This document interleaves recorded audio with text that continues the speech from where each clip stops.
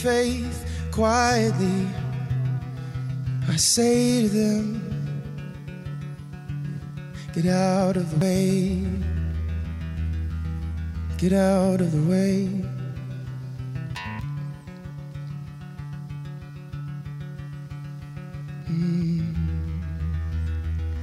Get out of the way.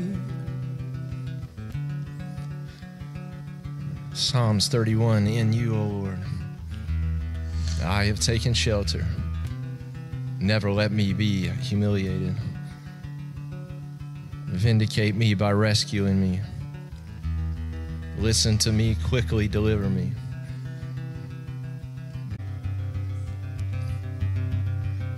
I hate those who trust and serve worthless idols. I place all my trust in you. And I'll be happy and rejoice in your faithfulness, because you notice my pain. You know what I'm going through. And you know the distress that I've had to deal with. I know, Lord, that you will not deliver me over to the power of my enemy, but you are bringing me into a wide open place. Have mercy for me, even when I'm in distress.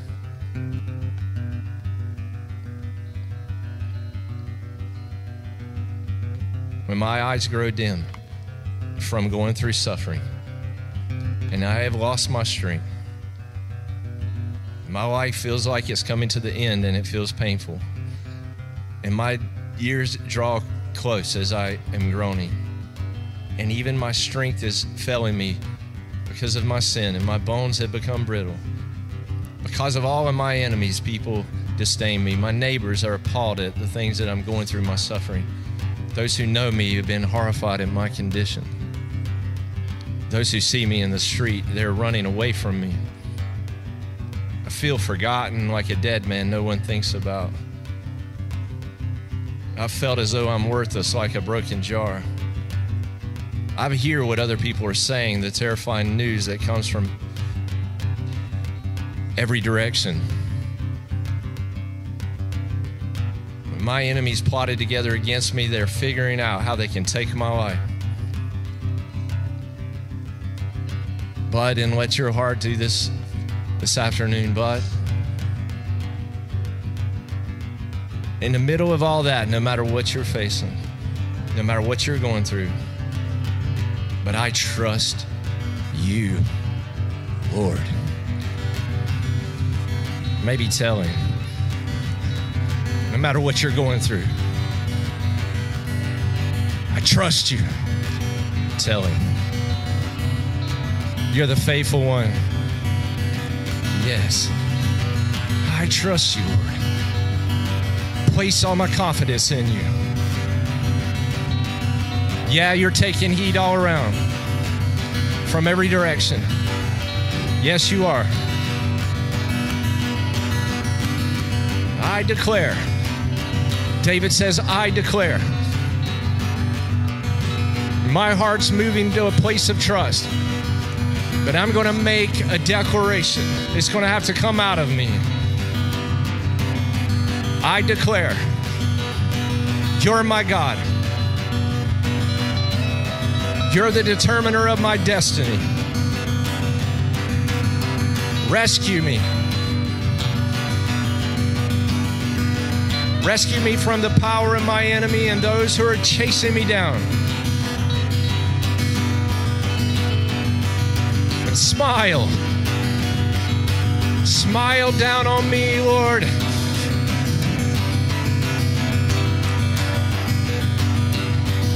Smile on me.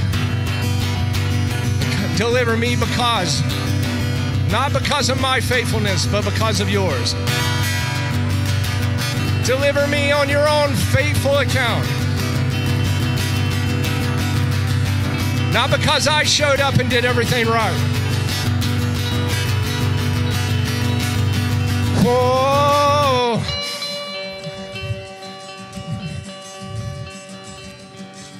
I rejoice in your faithfulness, Lord. I rejoice in your faithfulness.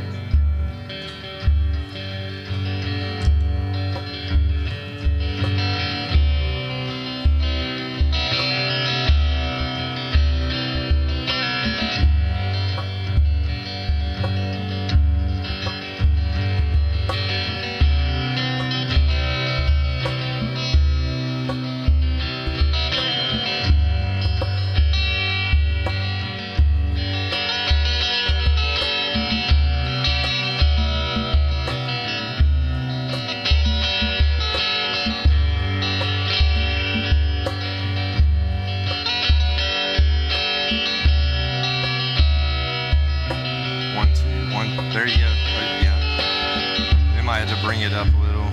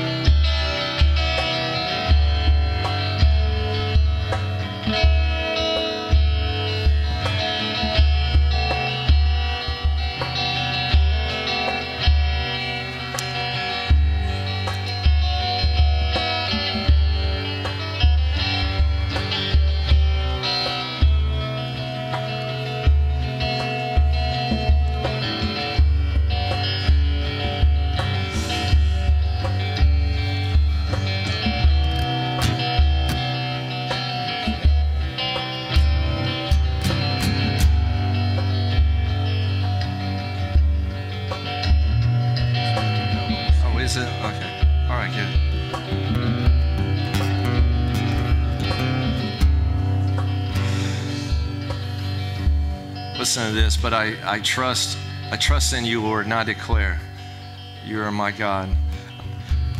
You determine my destiny.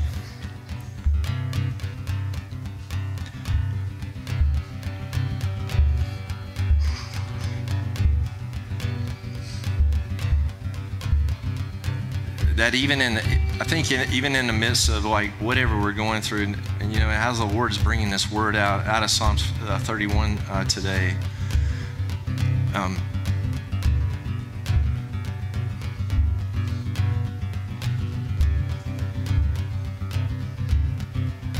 that the Lord has a determination in relation to what He has for you. He's the one who's figured it out and knows what He's laying out for the path for your life.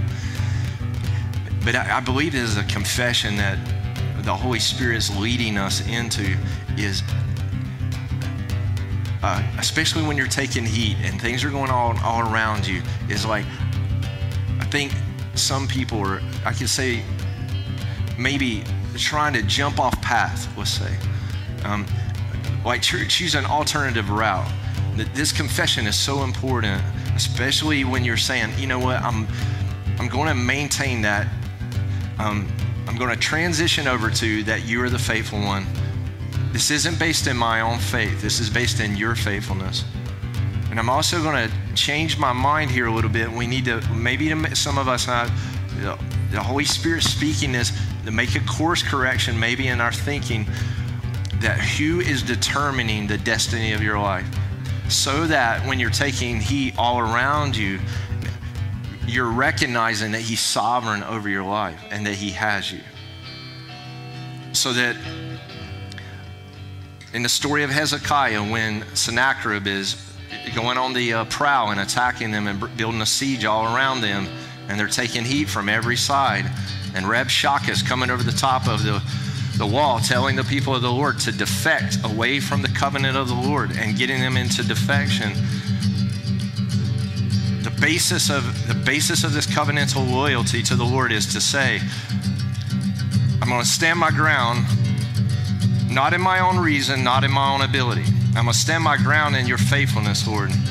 And number two, I'm going to recognize that my destiny, no matter what I'm going through, no matter what kind of heat I'm taking, no matter how bad the threat is, no matter what's being said, you're the determiner of my destiny, meaning that I can rest in your sovereign goodness. I'm going to trust you.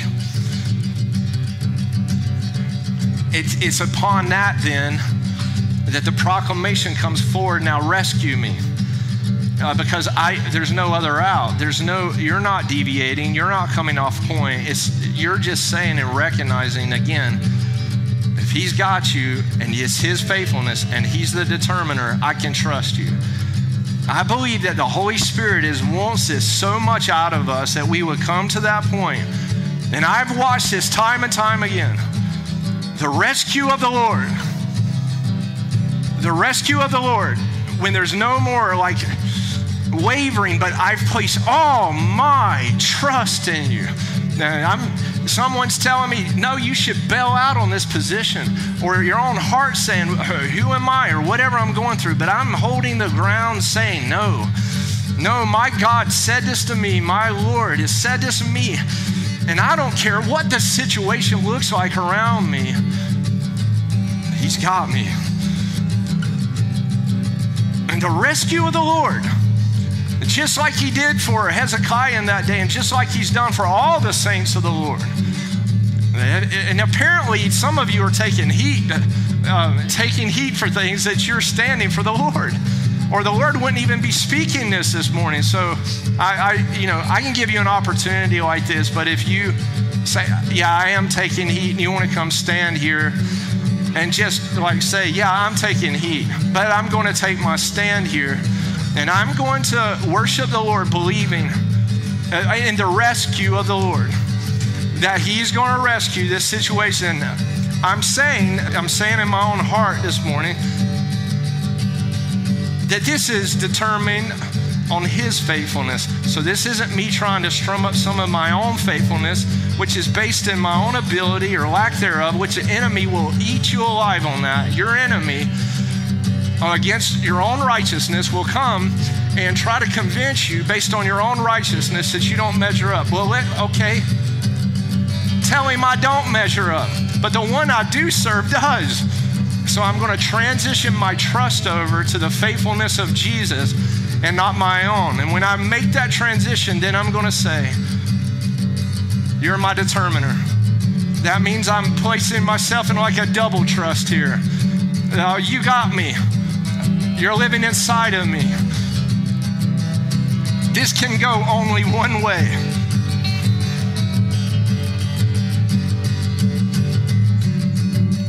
Rescue. It can only go one way. Victory. It can only go that way. It can only be that way. Rescue me from the power of my enemies. And the ones who've been chasing me.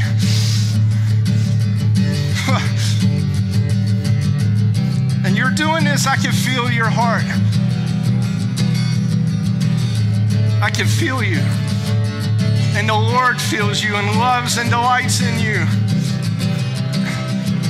And it says here, and He does, and you'll feel this in your heart right now if you're not already, smile down on me.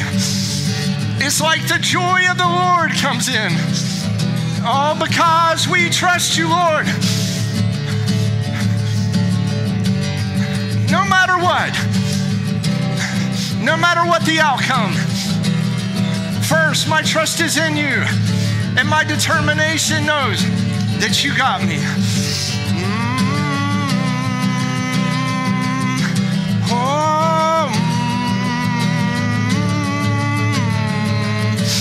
Oh, this is the victory of the saints. Oh, this is the victory. Oh man. Oh. Yes.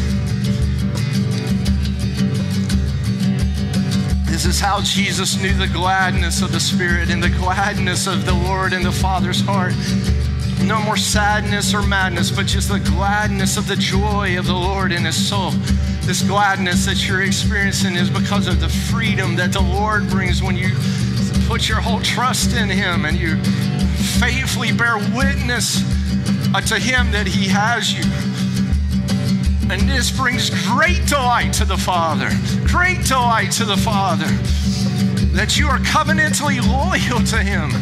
That you don't bow the knee to the enemy and bow the knee to your own desire, but you place your whole trust in him. Yes, and all around this room, choosing to say, yes, there you go. Yes, I trust you, Lord. Oh, tell him about his faithfulness. Tell him about his goodness. Tell him about how amazing he is. Speak back to him the wonders of who he is. And watch the transaction of the Lord in your life.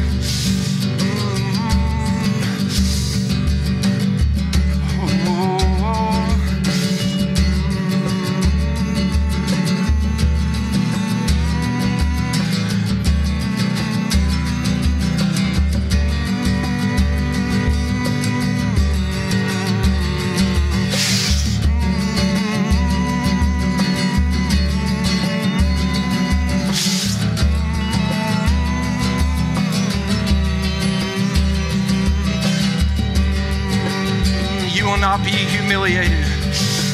No. You will not be put to shame. No, you won't. No, you won't. The lying lips have turned against you will be silenced. The ones who have speak defiantly against the innocent with arrogance and contempt will be shut down.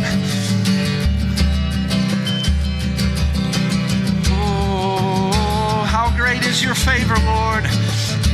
Oh, how great is your favor, Lord? The favor that you've stored up for those who are loyal to you. Stored it up, just ready to drop it. How great is your favor, Lord? Oh, how great is your favor, Lord?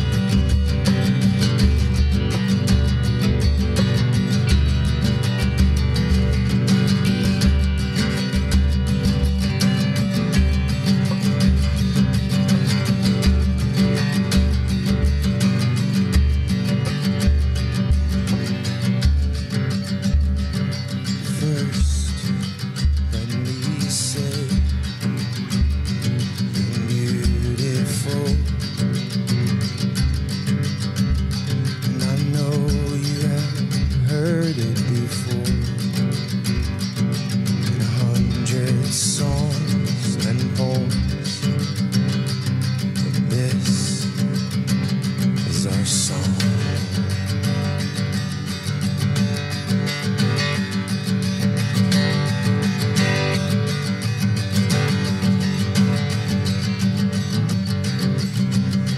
I finally found something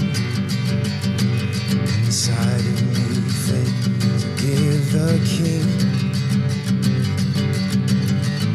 No one can bring but me. This is my song.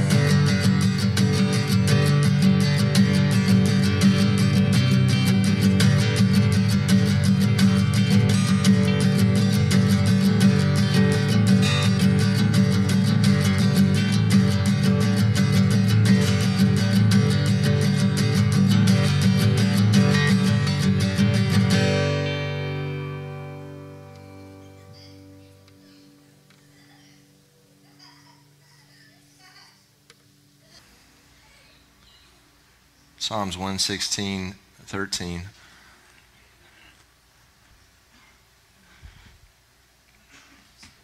I will celebrate my deliverance.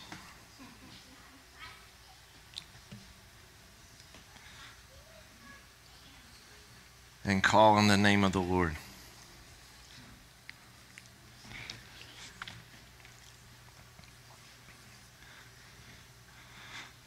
This movement that you made this afternoon, this movement has just been made.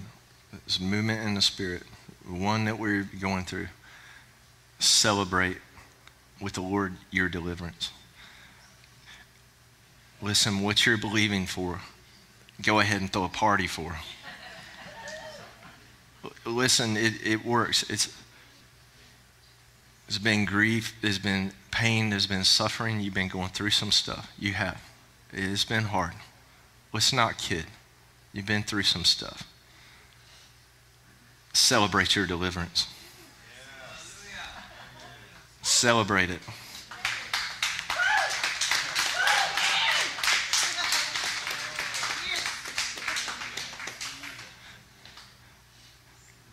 We call on the name of the Lord when we come like we do and we fulfill our vow in front of the people.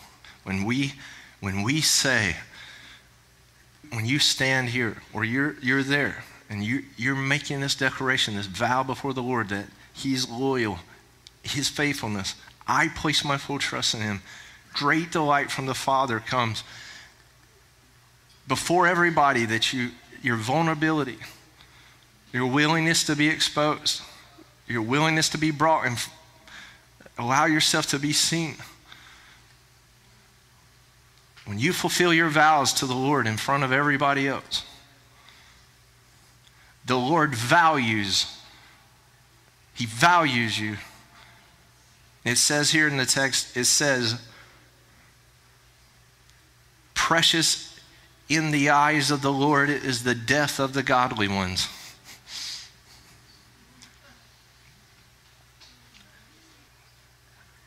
Precious in the eyes of the Lord is the ones who have been delivered from death. It affirms in this text that the life-threatening experiences that you've been going through has got the Lord's attention. And in the midst of what you're facing, in the midst of the trial that's heating up all around you, the preciousness of the rare object that the Lord has produced in you, the life that God has produced in you, the life of His own self, made, created inside of you from what you've been into. Precious is that in the eyes of the Lord. You've not wasted your time or your energy, as it talks about in Isaiah 49. You've not expended all your energy in vain. Everything that has come up to this point, everything has been under the direction and the hand of the Lord. It's not been for vain. It has not been a waste of your life. Precious in the eyes of the Lord is the death of the saints, the godly ones, the one who says, I'll go to the end of this. Precious is that to the Lord. This is what He speaks to me. He says, tell them that this is precious to me. the trial, the humiliation, the objection, everything that's telling you it's not going to work out, everything that even he's allowed, even in his own determination to bring, everything that he's arranged, and that you said yes to him, that you didn't move off your position. Now the Lord, he delights in you. Psalmist says, yes, Lord. Indeed, I'm your servant.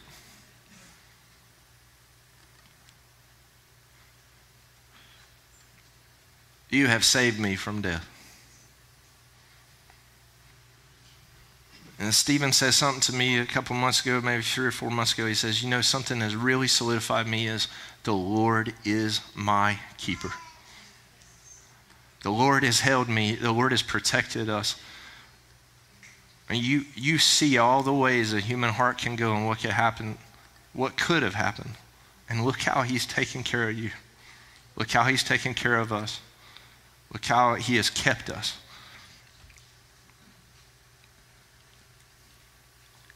I will present a thank offering to you.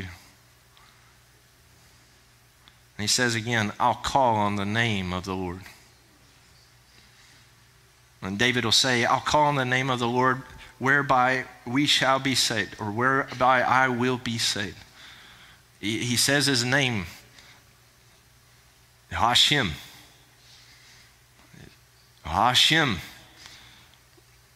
I will call on his name. I will declare his name. I will say his name. I won't be some kind of separated self. I will declare the very name of the Lord, because the name of the Lord is on my head. The name of the Lord is on my being. When I say his name, it means I'm in his name, because I have not separated myself from the Lord. I have not went my own way. Save me from death in the sense that the Lord hasn't necessarily kept me from going through tough places. The Lord hasn't kept us from hardship and difficulty. But he saved us from things that we couldn't have saved ourselves from. I'm going to thank him. And then he says again, he runs this through again. I'll fulfill my vows in front of the people. He's not private in his devotion. He may be private in one sense, but he's going to make sure that it is known in front of everyone else. I'm standing my ground, and I'm not backing down. This is precious to the Lord.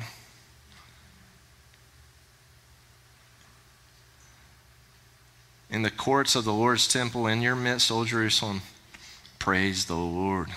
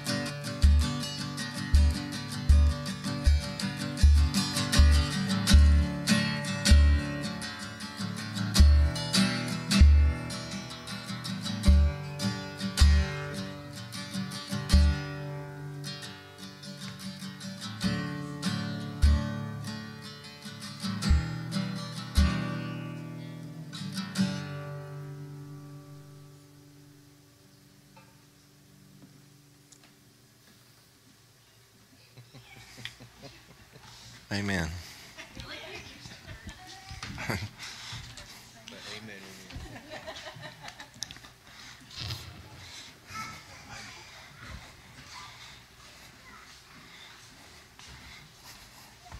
Okay. All right, this is definitely different. But the other night I got about 3:30 in the morning or so when the Lord wakes me up and he said, He wakes me up in the morning, he says, late in the night, and is discussing with me about, where we're headed. And just to, in short, give a little bit of a briefing about where we've been at in this ministry. And when we began Collider, after 9 church planting attempts, or 9 restarts, which was just really difficult, because of the Lord, what he wants in anything that he's going to plant, anything that he's going to do, he has to be in charge. And so, because he can't dwell in a temple that's made with man's hands, and I'll try to do this. I'm thinking, I just go like this. He can't dwell in a temple made with man's hands. And so, what he has to do, I was like, how am I going to do this, Lord? Watch the hamstring. Maybe I'll come back here. Okay, there. Yep. Yes. I mean, and he's omnidirectional. He's Quaquaversal, which is the name of today's event. But he starts to mess with you, that nothing in this world kind of can compare. And this is subjective, but I've seen him.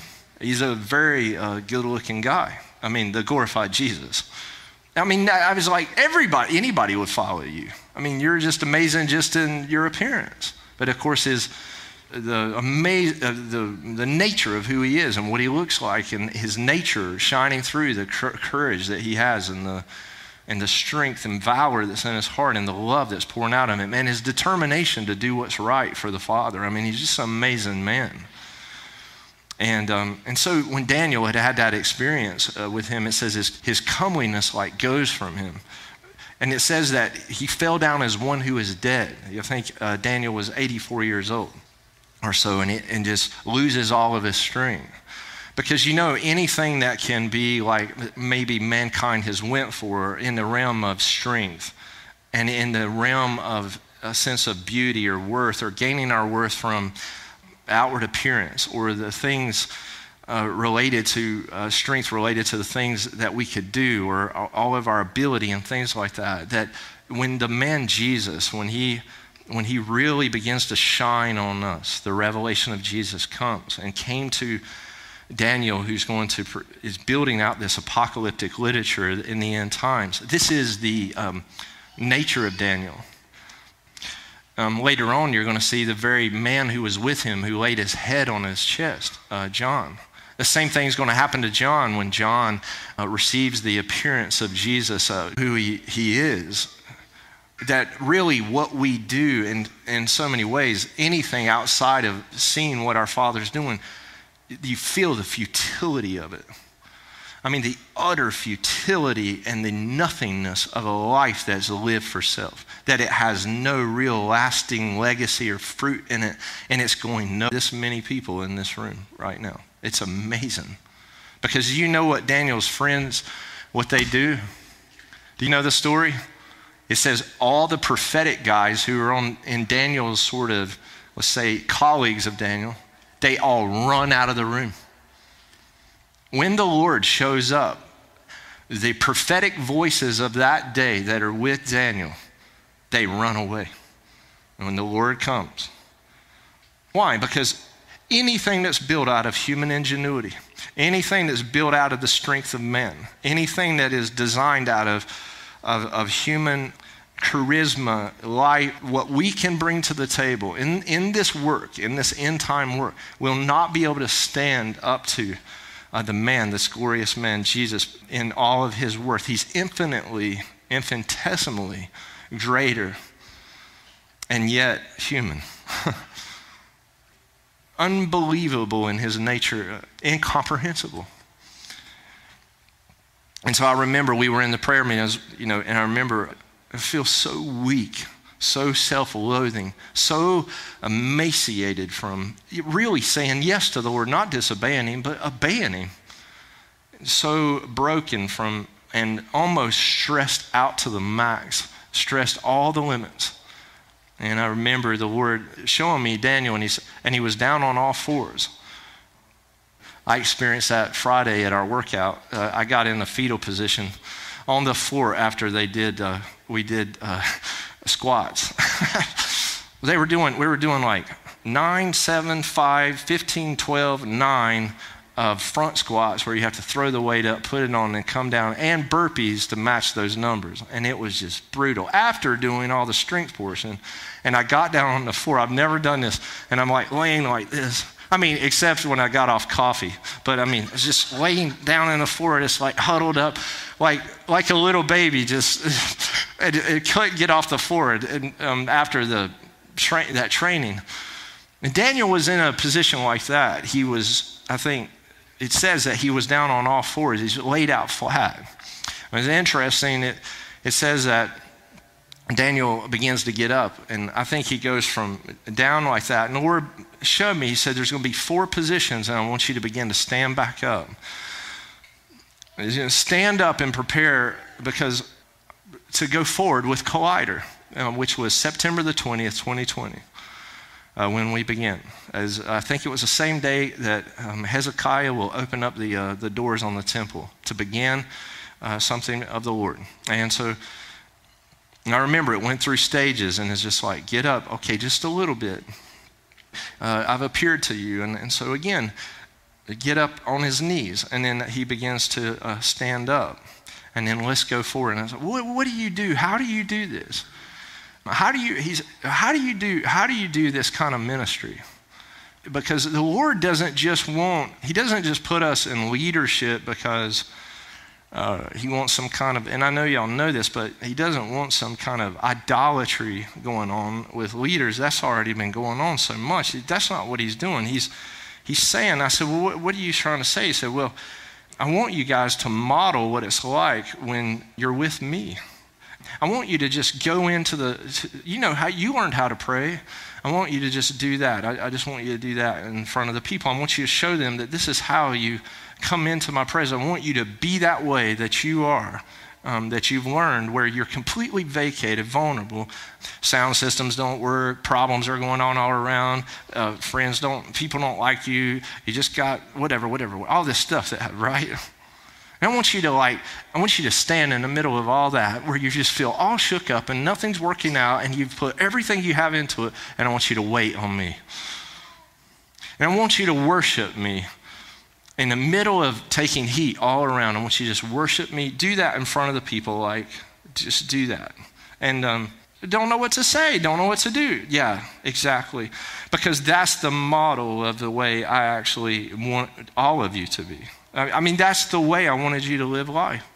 That's eating from the tree of life instead of the tree of knowledge of good and evil. I wanted you to be vulnerable and dependent. Instead of an independent self and trying to build out these boundaries all around ourselves, I just want complete vulnerability and dependence. And so we began. Ministry began. I found out at week 58. Now today is later on, after 70 weeks, the Lord will end up calling these weeks X2Ms, which means exit to millennium. But up until that time, I remember it was week 58. Aroused by the Lord, he's like, come and talk to me or whatever, and I'm speaking with the Lord, and he's talking to me out of the text and things. And basically in a short run, runs me back to Daniel 9 and shows me that he was bringing a people out of exile, and that we were going to complete a 70-week exile, because for him to take the people and for us to return, for there to be a return, that we would have to come out of exile. Now, I'm probably going to say something today that I've never said publicly, but I'm going to say it because the word's like, I want to show this. And I'm probably not going to name names today, but some of you know this. Some of you are very aware of this. But by week number 70, and the Lord saying 70 weeks have been apportioned for this people. And I think it was 62 weeks and then 7 weeks, in the 69th week leading into the 70 week, the Lord, on the 71st week, that Sunday morning, the Lord wakes me up and he says, I'm going to start with the names that you know, and we'll put this together. Now, you have to understand now, and for 12 years, I have waited on the Lord. I waited on the Lord because he said this to me, and here it is. I'm going to build a government in this nation. And he said, and I'll send 12 guys from the 12 tribes of Israel. And I have waited over 12 years for that to happen. And at the 71st week, the Lord names all 12. There were only, at that point in Collider, there were these 12 men and their wives. And the Lord names them, and they matched the 12 tribes of Israel. And for over a decade, I waited on the word of the Lord to be fulfilled, because he said, I will establish a government in this nation. And it will be according to my order, on the Melchizedek order. Those men have not been named publicly, but many of them right now are in your midst, and they identify with these tribes. And we've been together, and we've held times together.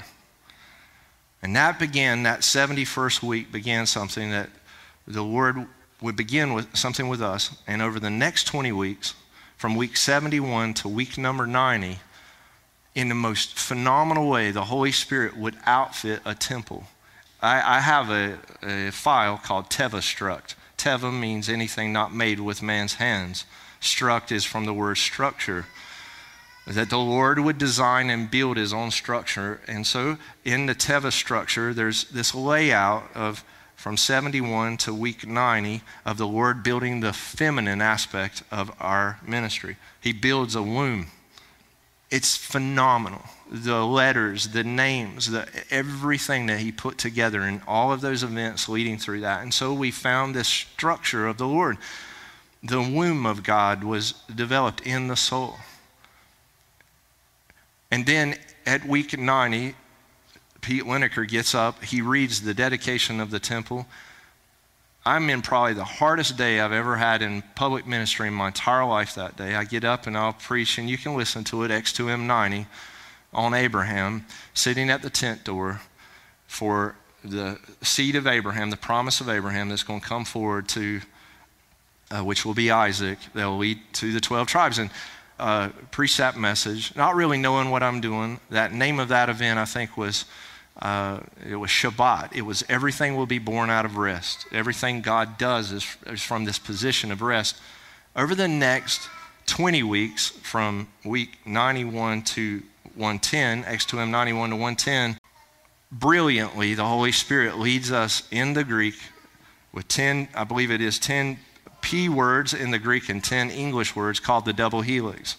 And the Lord will unfold the seed of Abraham, the seed of Christ, over the next 20 weeks. And what happens, for those of you that mature, but what happens when you get a seed and a womb together? You're going to have a baby.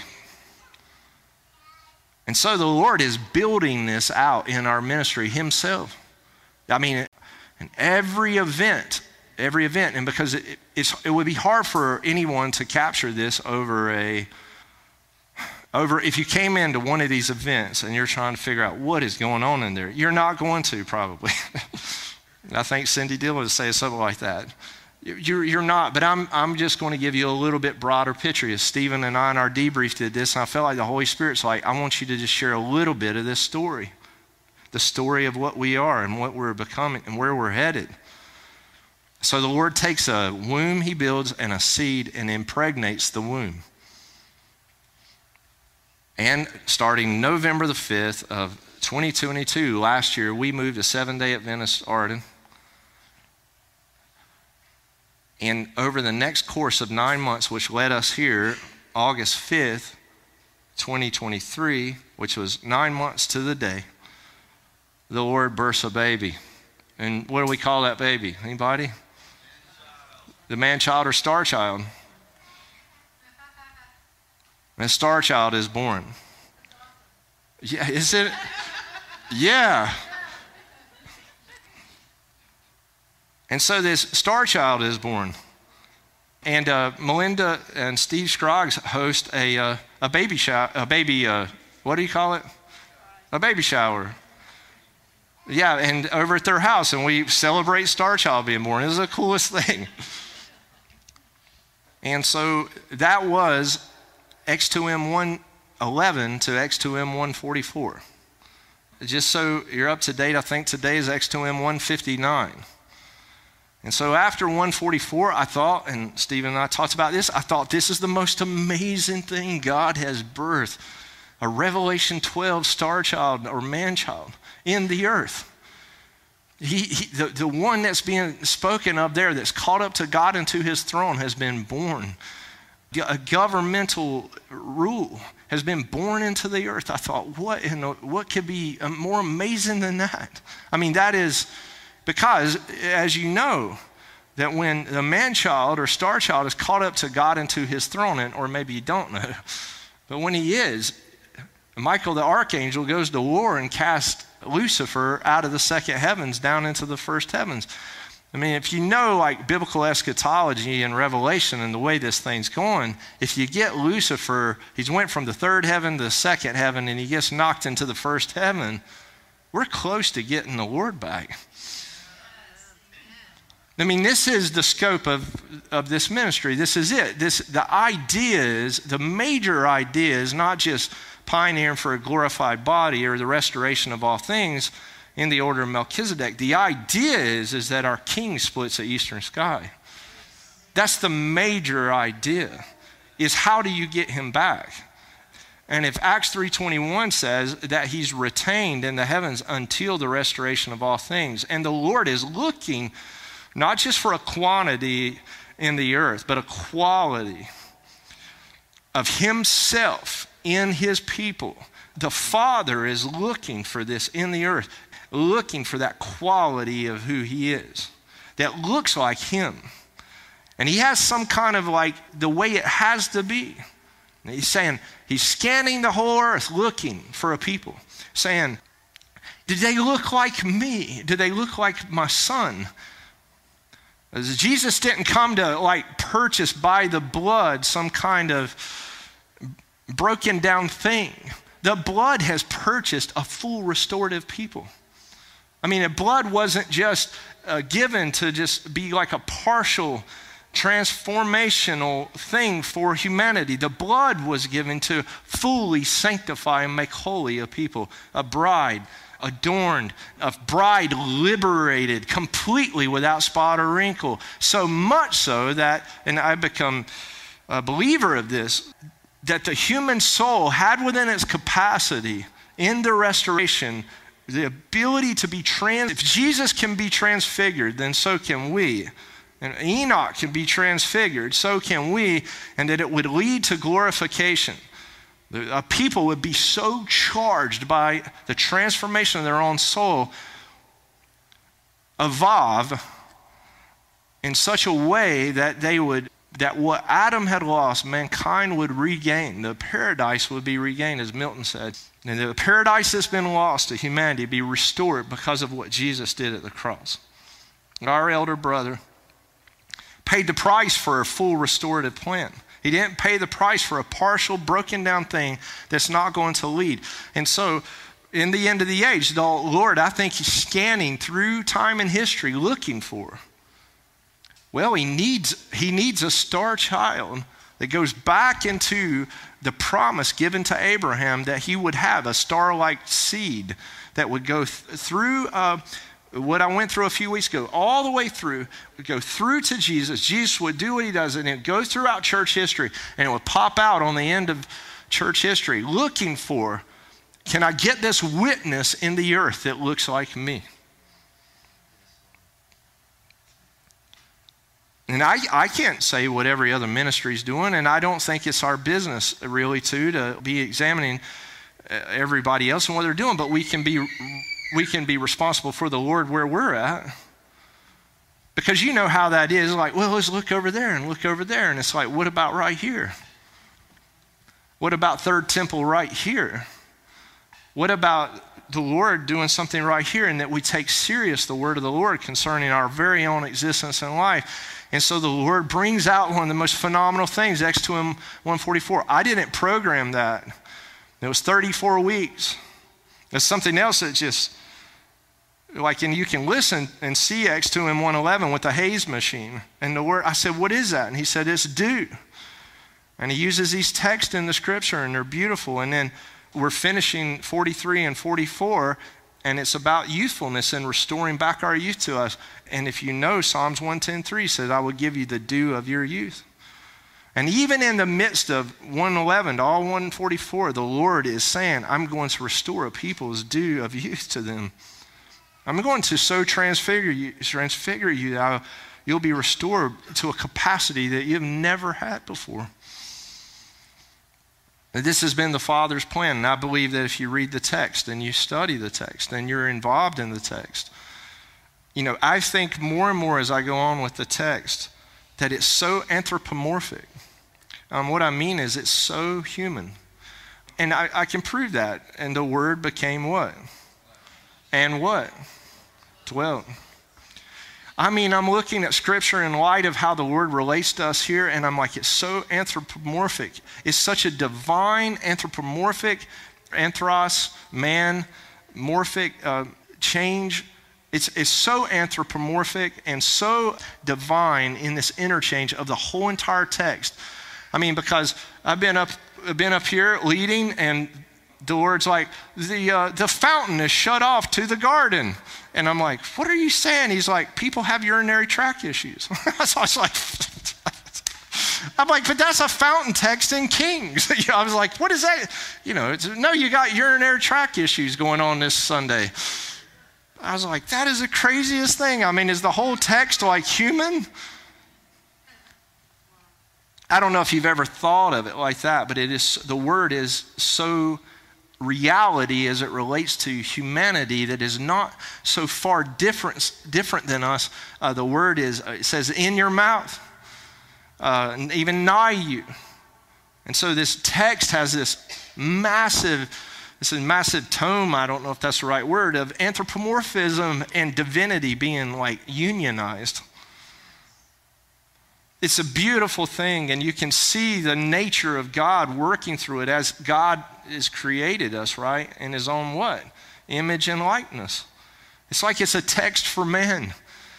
It was like God became man and gave us a text that we could relate to. And we do, we relate to the text, and we're not off the text, and we're not into some, like Peter's going to say last week with us, we're not creating fables and fairy tales. This text is real to us. And it's life-giving, because I think, you know, if you really integrate with the text, you'll see how the text of Scripture is so like involved in your daily life and so needful, and that we're so hungry for God's Word. And so when Star Child was built, then the Lord's like, starts on these, he says, you'll change from P's to Q's. And then you're going to go through a series, and we called it the Starcaster Blaster. And I didn't understand that. What is he talking about? Because then we're 7 weeks in Starcaster Blaster, and then 7 weeks in Star Cluster Imperium. And I asked the Lord, I said, what is that? And he said, what was the mandate to Adam? I said, that he was to guard and cultivate. He was to be fruitful and multiply and replenish the earth. And he said, but what did I tell him? He said, guard and cultivate in the garden. He said, what's the Starcaster Blaster for? And I said, I guess that's the guardianship. Man was going to be restored back to being able to guard. The Starcaster Blaster. It says a man-child or star-child was given a rod of iron to rule. And then cultivate, star cluster. And many of you may be confused by all of that, the Qumran scroll documents. That is a story that is phenomenal, and one day it'll be told. But right now, it's not the day. But all of the 4Q work that comes out of Qumran, It was an eternal plant, this eternal planting of the Lord, the star cluster. And he's like, you'll have a star caster and a star cluster. Because I'm interested in reinstating Star Child with putting back into their hands the things that were lost. I'm going to restore back the guardianship and restore back the star cluster, the ability to cultivate in the garden. Notice the language, cluster with a star, and notice the language, caster with a star, because the Lord is interested in connecting heaven to earth. He's not, he'll tell his guys that, when you pray, say this prayer, let it be in what? On earth as it is in, right, because he wants and always has for mankind that, the cosmology, which is hard for people to understand sometimes, connected to your soteriology, your regular everyday life and living. The Lord never meant for heaven to be disconnected from reality. And then you got these people that are really big into reality, but they have no heaven. And then you have some people that are so related to heaven, but they have no reality. Well, the Lord doesn't want it like that. He wants heaven to relate to reality. He wants a full-on relating reality with heaven. And it brings me up to today, and those texts are so complex. The events that we've had are so profound. Each one of them, I have like a second narrative list that describes how they're unfolding and what the Lord has done in every event and how he's telling a story.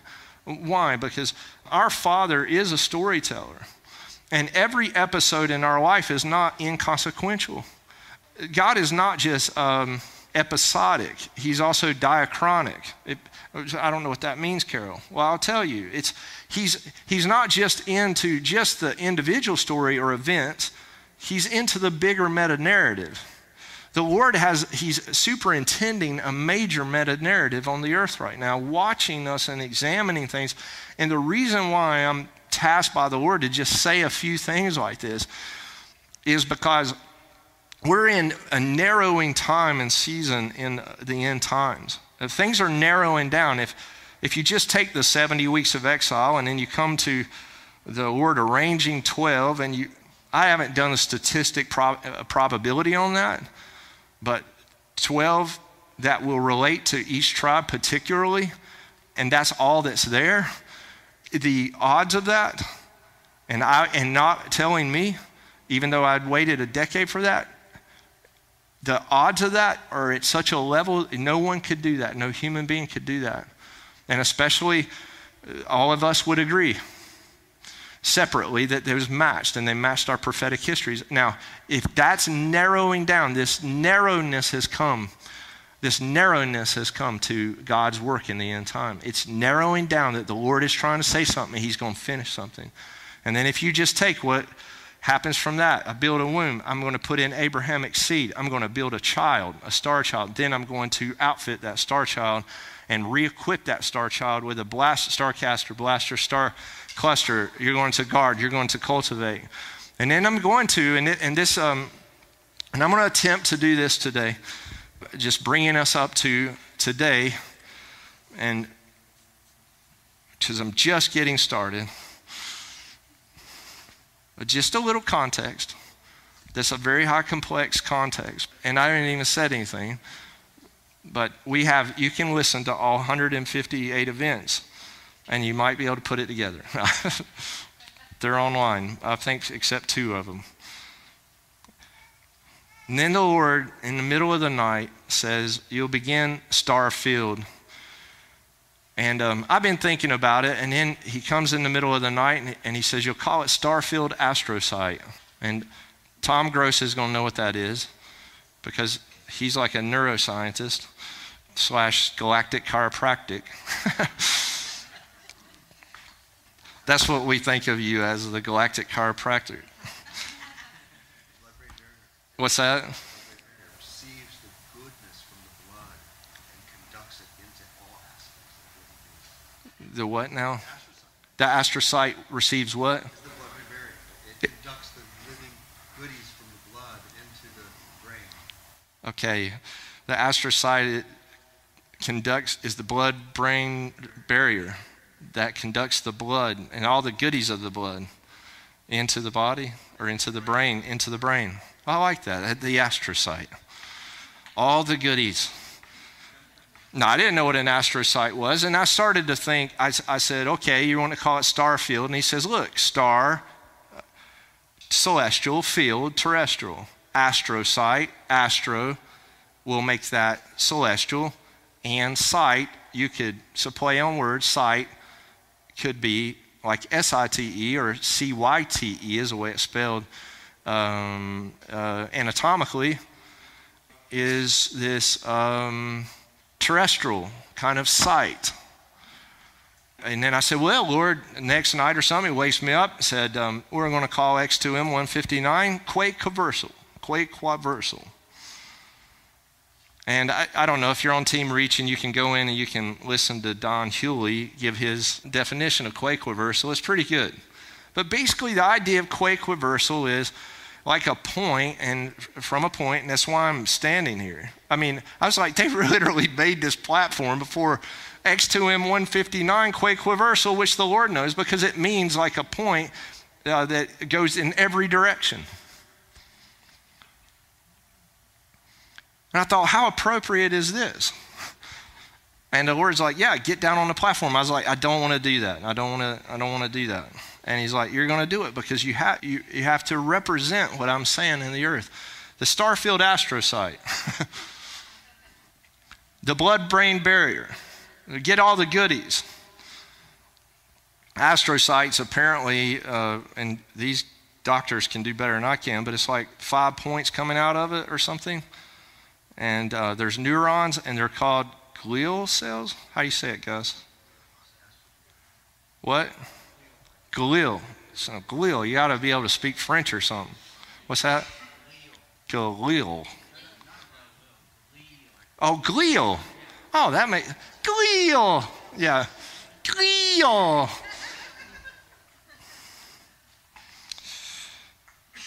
All right. Well, here we go. So, part of this journey with the Lord about this, and I was led to this. Matthew Tennyson called Paul and the Gentile Problem. And thank you, Elizabeth Johnson, because she purchased this for me and had it sent to me when I said that I really would like to read this book. And what I'm going to attempt to do is take us through some facets of this, and I won't be able to cover all of this today, but let's look at Galatians 3:29. Let's back up a little bit. I love context, as you can tell, but because I think it's so important, because any text without a context is a pretext. And a lot of times we don't relate rightly when we don't have a good understanding of what's going on. And it really helps when we have some understanding. That's the purpose of today, was to give some understanding to a major thing that is going on by the Holy Spirit who is leading us. And then to bring us into X2M.159 Quaquaversal today. And Galatians 3:23. Now before faith came, we were held in custody under the law, being held prisoners until the coming faith would be revealed. Now before faith had came, we were being held in a custody under the law, being held as a prisoner until the coming faith would be revealed. Thus the law had become our guardian.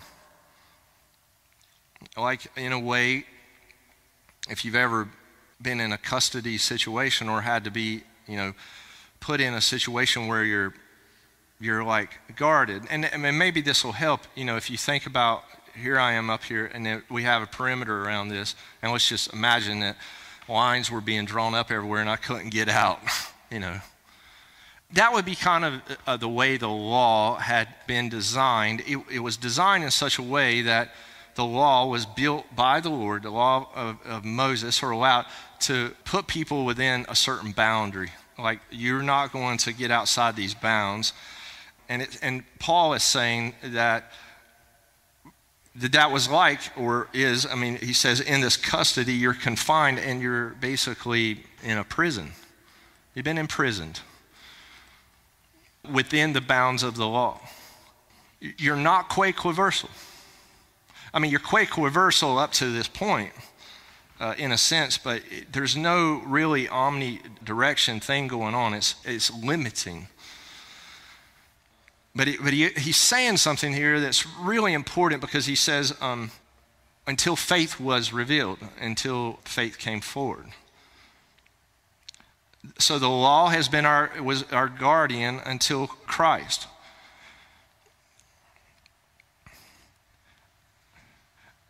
So that we could be declared righteous by faith. But now that faith has come, we are no longer what? We're not under a guardian. For in Christ Jesus, you are all sons of God through faith. Now, you might be asking, like I did when I was introduced to this material, like, some years ago, out of this Galatians passage, I remember trying to read Kara a commentary, and she fell asleep. She always falls asleep when I read those dang commentaries. I mean, she's like, I think, Jennifer Scroggs. They're so relational, but don't be reading me some kind of commentary, right? You're going to put me down. I mean, it is a good way to go to sleep, right, Jennifer?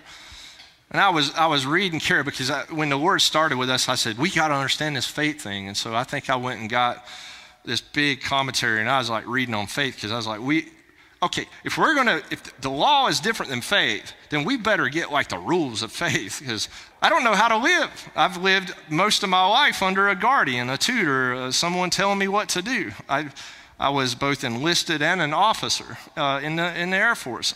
So I had both been under authority, in both cases, but then I got to taste a little bit of my own authority, which I really liked, honestly. I love being saluted. Yeah, salute. Give me a salute. Yeah, I'm a pretty amazing guy now, But we go through this kind of thing, and so it's like we want to know the rules. And I said, honey, we got to know the rules, All right, let's get to Matthew and let's look at this. Where it says, seek ye first the kingdom of God and his righteousness, and all these things will be added unto you.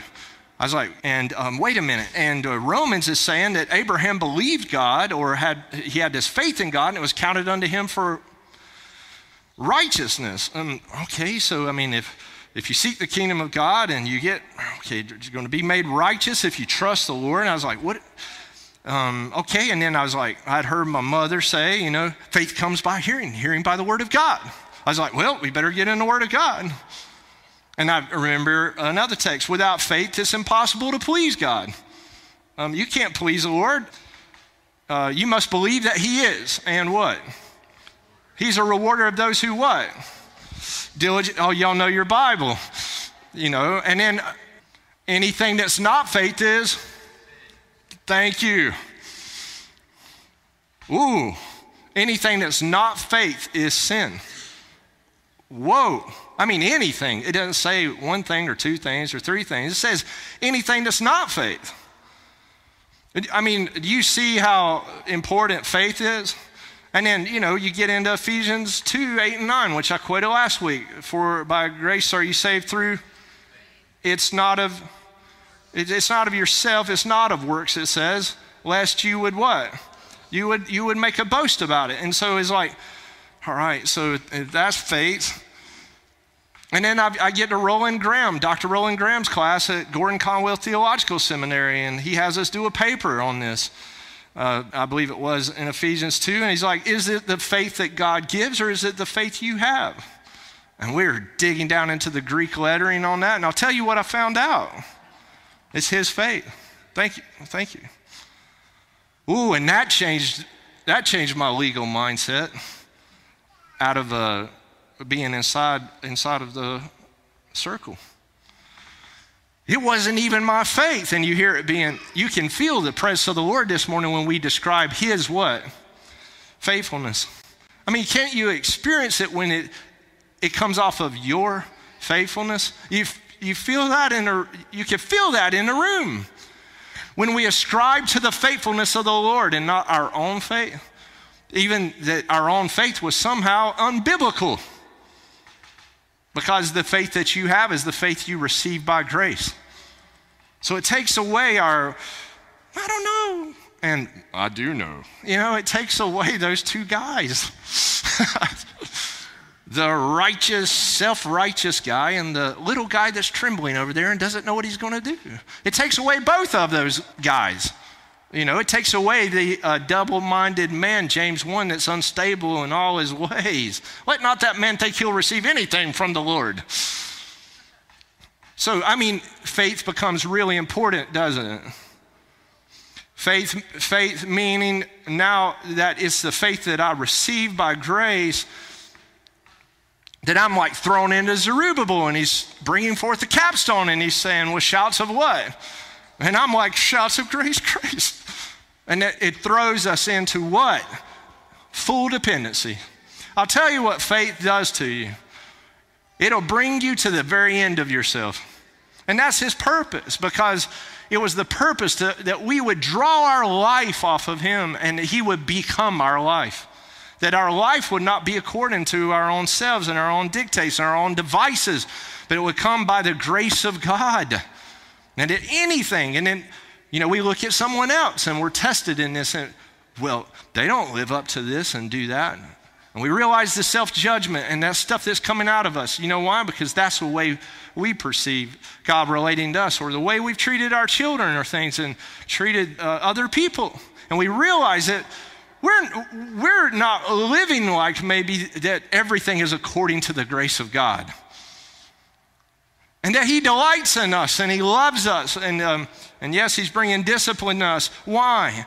What's the discipline for? To throw you back into the sovereign goodness of him as Father. He told me, do you want affliction, a guardian, or do you want affection, Quaquaversal? Do you want to go in every direction and be just, a light? Or do you want to be shut down? Because Paul has got to differentiate this. He's going to differentiate this. He's going to say, there's many of you Jews that are living according to the law without faith. They're going to get angry with him. And he's going to say to the Gentiles, y'all don't have to live according to Jewish custom and dietary laws, but God saves you by his grace, and he's going to bring you into this faith. And he says, some of you Jews are according to the faith, and some of you Gentiles, and there's just this big conflict going on. I'll tell you, last week it really it hit me. I was sharing this with Stephen. I was like, I didn't know what I was doing. The word said go to 2 Peter 1 and give the revelation that Peter's giving right there at the end. Maybe, hopefully, if you didn't listen to last week's event, please go listen to it. He's taking Peter, who was an apostle to the who? To the Jews, right. And then he goes through this, we expound 1 Corinthians 15, who was written by who? Who was an apostle to who? And so the Lord takes a man, these two men, he brings both of them together last week in our event, and he's taking the Jew and the Gentile and blending them together, even in the preaching. And he's blending together what I'll end up going through with you, the celestial and the terrestrial. That you have a heavenly body and an earthly body, and the Lord is into this unionization of those bodies. And I want to suggest this, and if I have to correct myself later on, I will. But I believe in the building of Star Child, what he's been doing with us is building out a celestial body. To co-locate that celestial body within us. That we would become union with the body that he intended for us to be, and prepare us, again, to transfigure us for glorification. But the reason why I'm tasked, I believe, with this is because the Lord wants out of his house anything that is smacking of our own righteousness. That we're getting along on that. Because I'll tell you, all diminishment is related to that. If you experience diminishment, if you're experiencing that, and I mean that I don't know what we're going to do. I don't know how we're going to make it. Or I know what we're going to do and I know how we're going to make it. If you're experiencing that, he wants it out.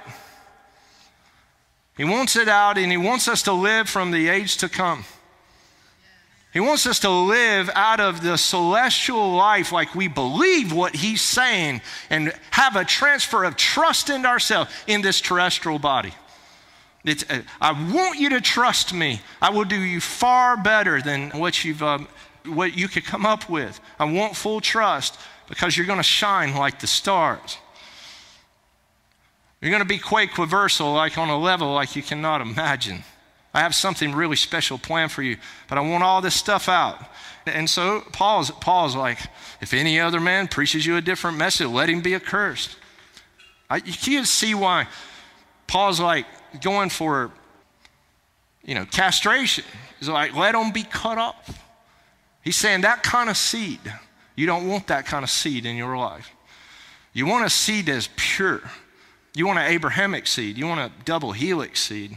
You want a seed that is not based off of this human thing. You need the seed of Christ. That's what he's saying, until Christ, so that we could be, a declaration of righteousness could be placed over you. Years ago, I thought, I should preach a message from pimp to papa. I was going to call Abraham that, But the guy was basically doing that. It's my sister. And Abimelech's like, okay, well, I'm taking her, He's like, he was afraid. I mean, the Lord's going to declare Abram righteous in the middle of all this stuff he's doing. He's not even like doing everything right. I don't know if y'all noticed. He's not even circumcised. The Lord, he's declaring him righteous before circumcision. And Paul's going to say that, and it's really just almost was like revolutionary for him to say that in a Gentile audience in him today. Circumcision isn't anything, and uncircumcision isn't anything, but keeping God's commands is. Well, doesn't God command you to be circumcised? I mean, it's really kind of confusing for people. And Paul's going to distinguish this faith. He says, thus the law had become our guardian till Christ, so that we could be declared righteous. Declared righteous by what? Faith. Now faith has come, you're no longer under a guardian. I tell you what, as a Christian myself, this has been like, like what we're going over right here, and I'm sure maybe you've been through this too, but it's like all the trials and difficulties, I think they're all related to this. I'm delighted in, I'm declared righteous. Yeah, but your situation is not telling you that. I'm believing it anyways. Your situation is not telling you that. Worship the Lord. This person on the right saying this to you and this person on the left, and we went through that last week. Your heart's telling you stuff, and stand in the righteousness of God and you'll be transformed. Move out of it and you're back into your old self. Trying to live out of an old self mindset, back limited. One of the great things about being under a guard, we've been brought into the church, yes, so we're under under the guardianship, but his intention wasn't to leave us in a condition all the time in this sense of massive limitation. The Lord was bringing us intentionalized us to be brought into this Quaquaversal. That you're from a point radiating from every side, unlimited in the capacity that God has for you. Jesus Christ, Jesus, you're sons of God through faith. They don't mean you're like sons of God, like I'm a son of God, but you're not because I'm like in leadership. When you come into the faith and you live in faith, you're a son of God. The grace that you've received from the Lord, you have it. It's like being written a check or written everything that you need. It's already there. It's all taken care of. It's done, and we hear that message, but I'm going to tell you, and you're experiencing in the altar today, so many of us have struggled to believe it. Let's just be honest. I'm delighted in. I've been declared righteous. I've been declared someone who's not meant to be under a guardian and under these laws that are trying to bring limitation in my life. I was meant by the Lord to expound beauty, break out on every side. This is who I am. I'm royal. I'm a son of the Lord. I'm a daughter of the King. That's who I am.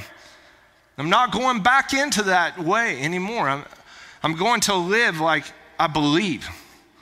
I'm not going to talk a belief or say an experiential thing like, well, that person experienced that and try to live out of someone else's experience. I'm not going to intellectualize the gospel either. I'm going to believe it for myself right now. And when the word of the Lord comes to me, I'm going to hold on to that word like it's my dearest treasure. And I'm going to stand in it, and I'm not moving. Nobody's going to change my mind. I've been declared righteous. And there's plenty of people that want to declare you something else. I mean, I've been called a lot of names. I was like, you just call me Carol, and for dinner, for supper. Just call me for supper. And lately, I've been having less supper. Anyways, I need to lose some weight. But all of you who were baptized into Christ have clothed yourself with Christ. I don't know if this is the Greek here, but I think it's like enduo or enduosathe. It's like, let's just put it this way. That's funny. Oh man, things come in my mind, I shouldn't say them. The emperor and the empress have new clothes. Completely vulnerable, but being given royalty. Giving a new change in life, a new status. Clothe yourself with what? Christ. Clothe yourself with this mindset. Let this mind be in you, the mind of Christ be in you. I was saying last week that I found out that there's an agreement of linking that celestial body that you have with your terrestrial, that clothing of him. It's Mr. Dillon has said this about his persona or his real self, that there's a real self, and if he can just link with his real self, it's this celestial body that Paul was talking about, being really linked with that by the pneuma. It's the word that's used by Paul, by the material life that is inside of you, this pneuma that's inside of you, linking together and transfiguring your life, being clothed or enduosathe or enduoed with Christ. And so you're in Christ, but also being clothed in Christ. It's putting him on. A decision that I think is a part of our will, that I'm choosing not to. Miss Ann Nolan, she calls it standing on your footstool. She's making a decision to stand right in the middle as a royal daughter and not be brought to the left or to the right in judgment, to stand in him. I'm not moving off of my position. I'm not going to be ruled by the flesh. I want my life to break out on every side. And so there's a part that we play in, and I think it's merely the agreement with him. There's neither Jew nor Greek. There's neither slave nor free. There's neither male nor female. For all of you are one in Christ Jesus. Paul here is dealing socioeconomically in slave and free. I mean, one of the big things that's dividing culture, today is, is socioeconomics. I mean, what status? Are you low class, high class, middle class? Now, he's saying, listen, don't get into class distinction. I mean, it's the proclivity of man to see themselves in some kind of social class. Y'all know this if you watch any TV. Please don't, for the most part. Hardly any of it's any good to watch. But you can see that this has infected our culture, the socioeconomic status. It's tried to distinguish us from what we drive, what we have, how much we have or whatever, what we don't have and what we should have or whatever. And the Lord's called us into royalty. I mean, it's not even a class. Royalty is beyond the classes. It sits outside the classes. Low class, middle class, and high class has its own thought, but royal sons and daughters are not even in a class. I mean, you could claim that they're in a royal class, but it's separate from the class distinction. And that thing, man, has got all messed inside of society. The blue-red thing. You know what I'm talking about. The political movement.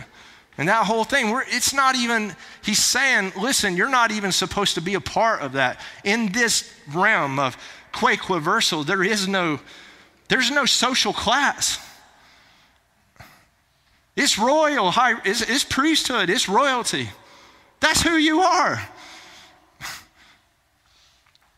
He gets on and he says it's neither Jew nor Greek. I mean, he's taking our ethnic backgrounds, and we call it racism.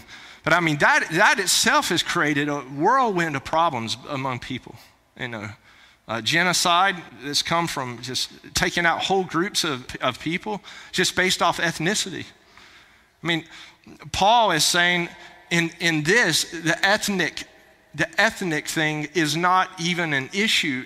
You won't find that you're making distinguishing yourselves between different races and cultures. You won't find that. Now, you'll value the different cultures, but you won't distinguish them and the world's tried to do this with our diversity training and all the stuff they do. But the Lord's like, I don't even, through Paul's, I don't even want you involved in that. I'm not saying the Lord doesn't say value the difference in our skin, but he doesn't want us to look at other human beings related to that and make all our mischaracterizations and everything that we do. I'm saying, he's saying it's something so far beyond that, it's outside of it. I'm outside of that in this. This is where Quaquaversal is going. It's so far out of that. I think mostly because of light. The light that breaks forth out of us that doesn't notice almost skin tone in the sense of that it's something we would place judgment on other people or something like that. And then, as you know, and it's a whirlwind right now in our nation and the nations of the world, is the male-female issues. I mean, it's a mess. And you know that. And he's saying it's not even that.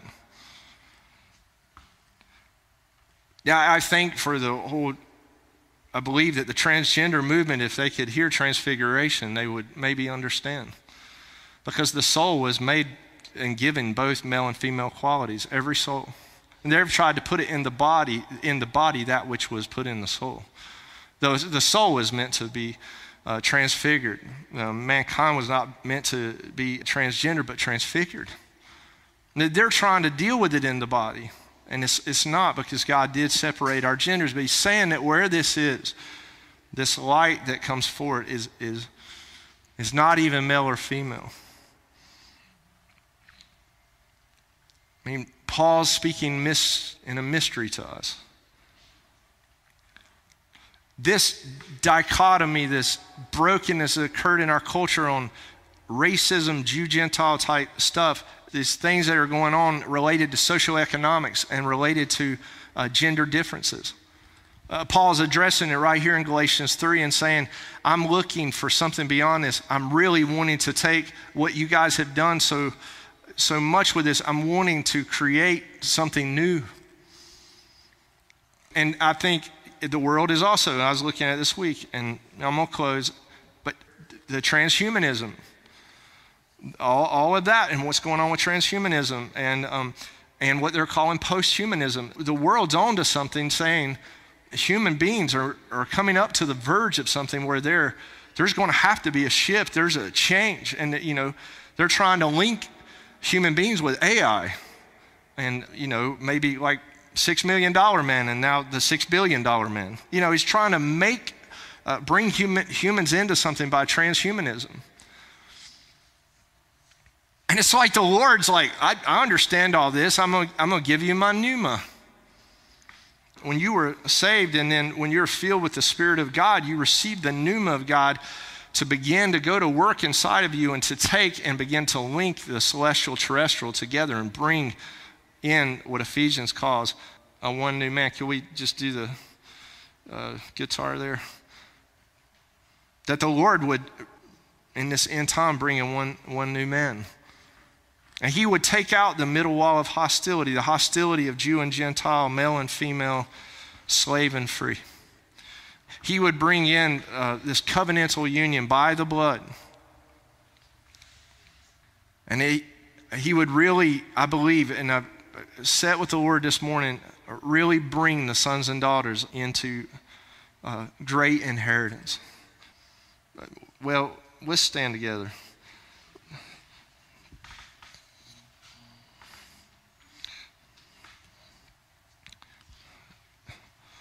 Question: is the grace of God in vain?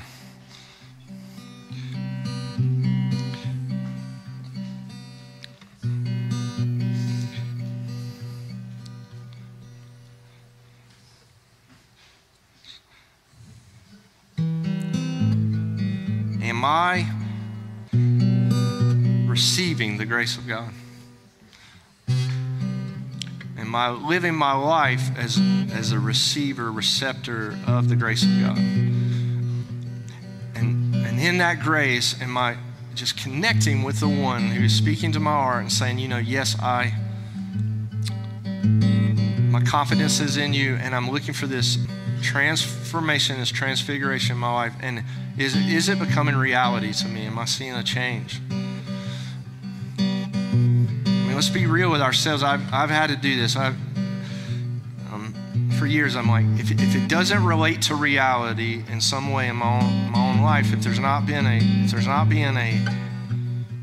transfer here, that I've got to be real. Am I really trusting the Lord in what He said to me? That it's my grace is sufficient for you.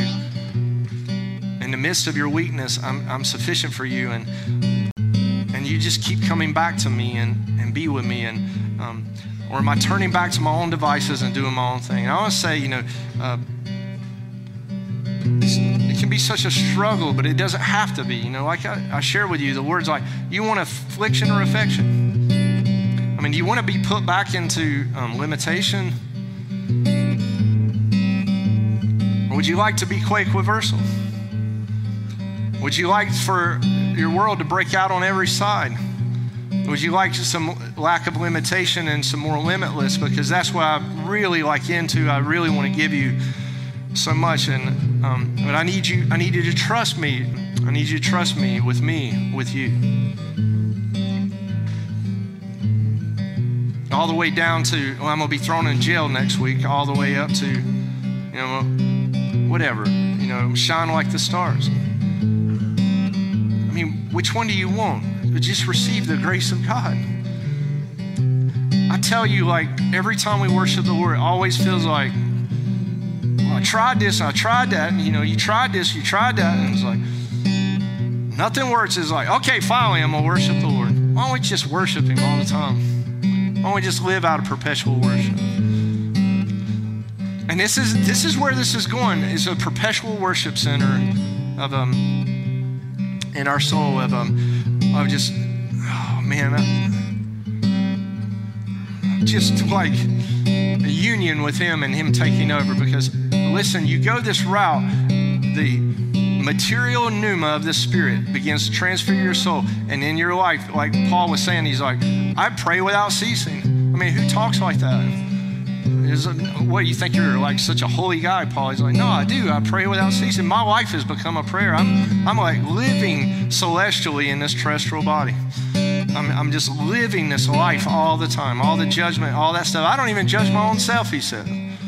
I don't even care if anybody else judges me. And look what he got to. I don't care what anybody thinks about me.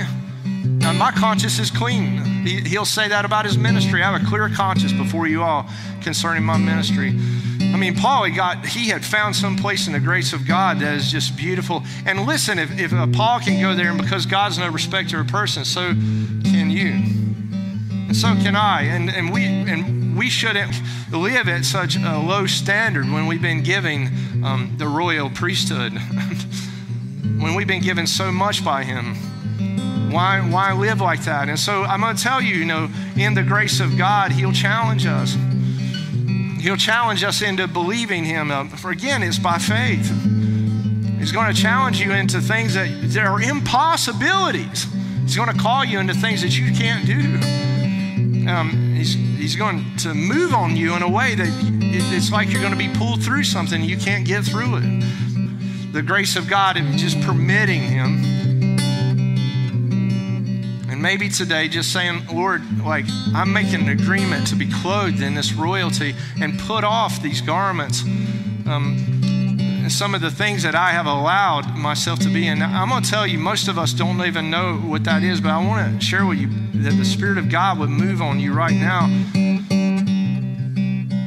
We don't know exactly the way he thinks about us and things, and so that all imaging and things like that we've thought that we are represented by and our lives are represented by, I want you just to imagine that maybe that your own thoughts about things aren't exactly right. That there's one that we said in Psalms 31, there's one who has determined your path and determined your journey, and that he knows.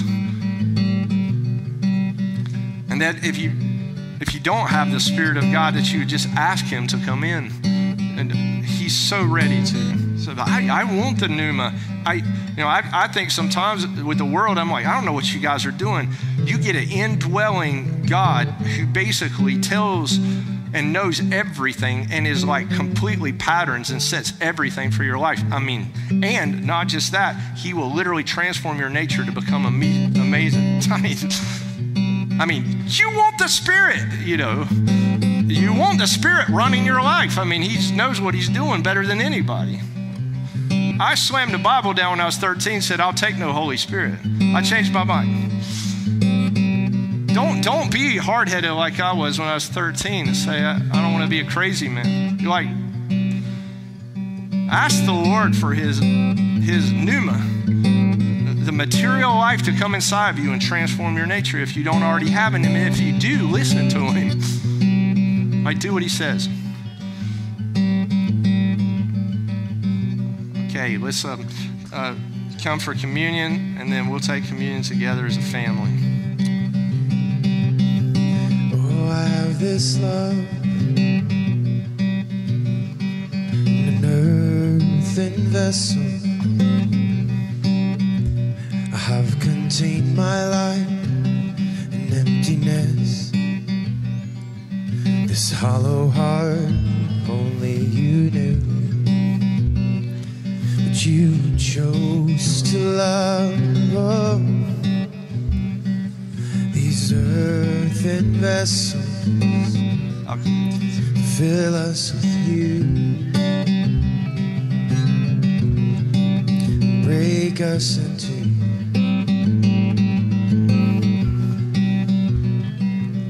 You came to earth as earthen bread and broken for the dead, and you died.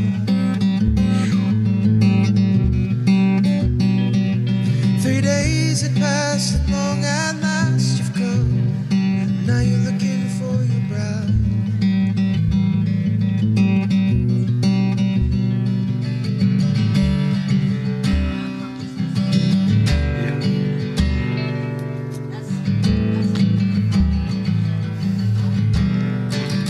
That's what the name will lead you to.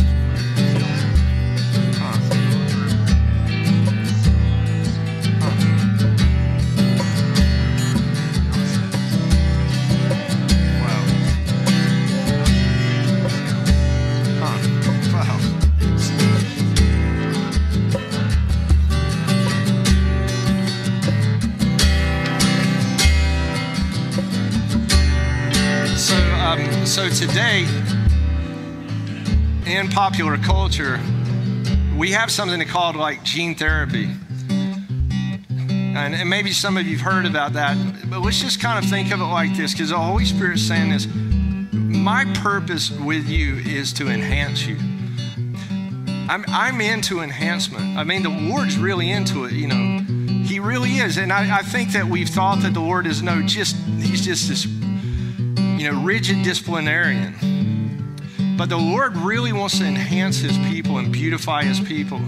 And yeah, maybe sometimes he uses electrical shock therapy like he's using on me. But he really is into beautification of us. I think that we've had sort of a misnomer about this, thinking that, and especially in some of the culture and some of our parentage, if you're raised like this, if you dealt with absence in parenting, or if you dealt with the beat down, it's really hard a lot of times to overcome from abandonment or from, you know, the beat down, that the father though is not like that, and that he's really, his purpose in any discipline he brings is for enhancement. It's always that way. It's never anything else. And so when we're talking about, think about this as like that the Lord, because he made us, has the toolkit that he needs to enhance you. You don't have to live in a mindset, because there are mindsets that are just like, it's all deconstruction. I'm tearing you down. I'm taking everything down. You can change your mind that really and believe that he is, and he's a what? Rewarder, meaning that he wants to enhance you. He wants to beautify you. He wants to take the situation that has been extremely difficult and turn it into something beautiful. I mean, it says this about the valley of Achor. I was reading in Isaiah 65. He'll turn that valley that's been a place of weeping into a valley of blessing. And so the very place that maybe looked like it's been the hardest situation you've ever faced can be the very place where the blessing of the Lord comes down. Now, I want you, because the Holy Spirit's telling me to tell you, to believe that he is after enhancing your life. Now, you could take gene therapy, or you could take this idea that,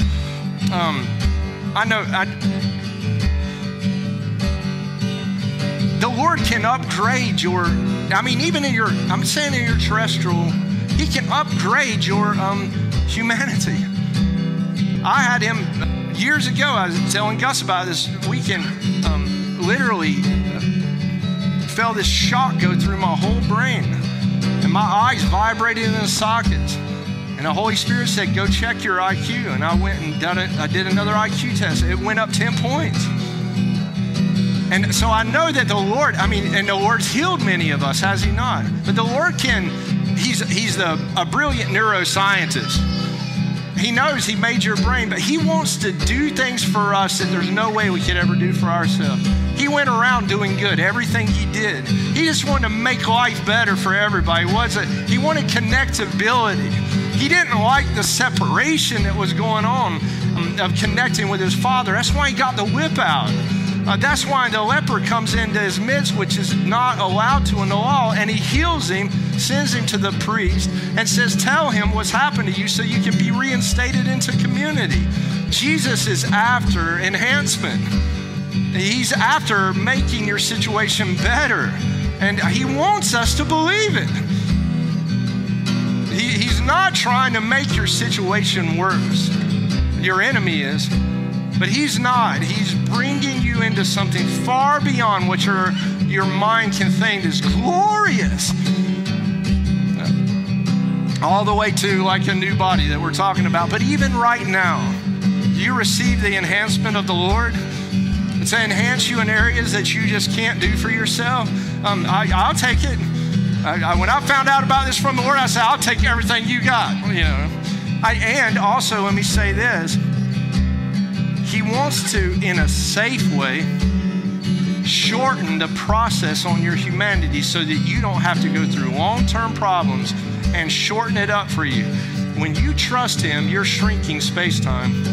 Your long-term problems are being made shortened and made safe so that you can go through transformation in a shorter time than you could have. You spend your whole life. Some people spend 20 years trying to get something to happen, and it could happen in 1 year. Put your full trust and confidence in him when he's moving on you by his grace, and say yes to him, and let him bring enhancement in your life. Fix things for us that we can't fix for ourselves, and put things back together that we can never do. Let him come in and charge your genomic system with his light. In the places where it says it's junk DNA, let the light of God's glory come in and feel those places. Yes, Wendy. Trust the Lord. Yeah. We trust you. He took the bread and he broke it. And he said, this is my body, which is broken. Let's say it, to enhance my people. For you. Take and eat.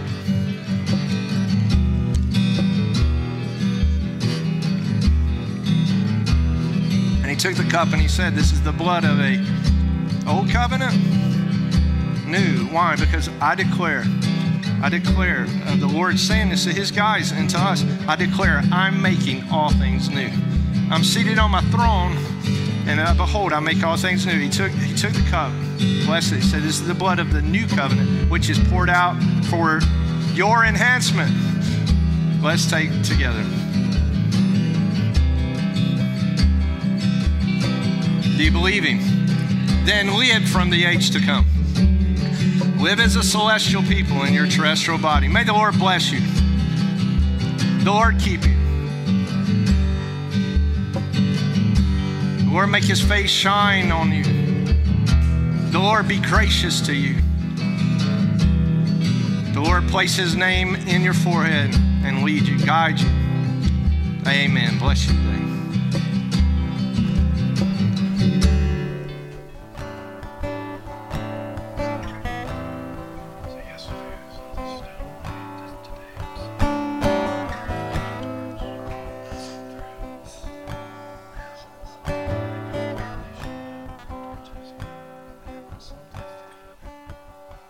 And I am his promised bride, and I'm destined to wear white, and my chest is full of hope, and a dress and veil as snow. And he said he'd come for me. He'd know when I'm ready, and my heart is aching for the coming of the Lord. I must get ready now, and I must get ready now. I must get ready now, for behold, my bridegroom comes. Oh, I must get ready now. I must get ready now. I must get ready now.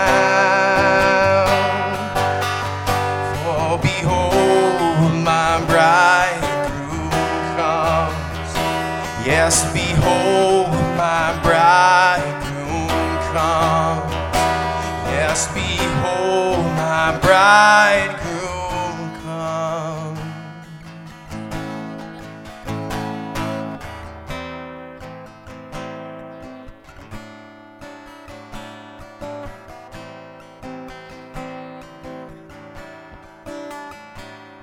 My lamp is shining bright, with oil to last the night.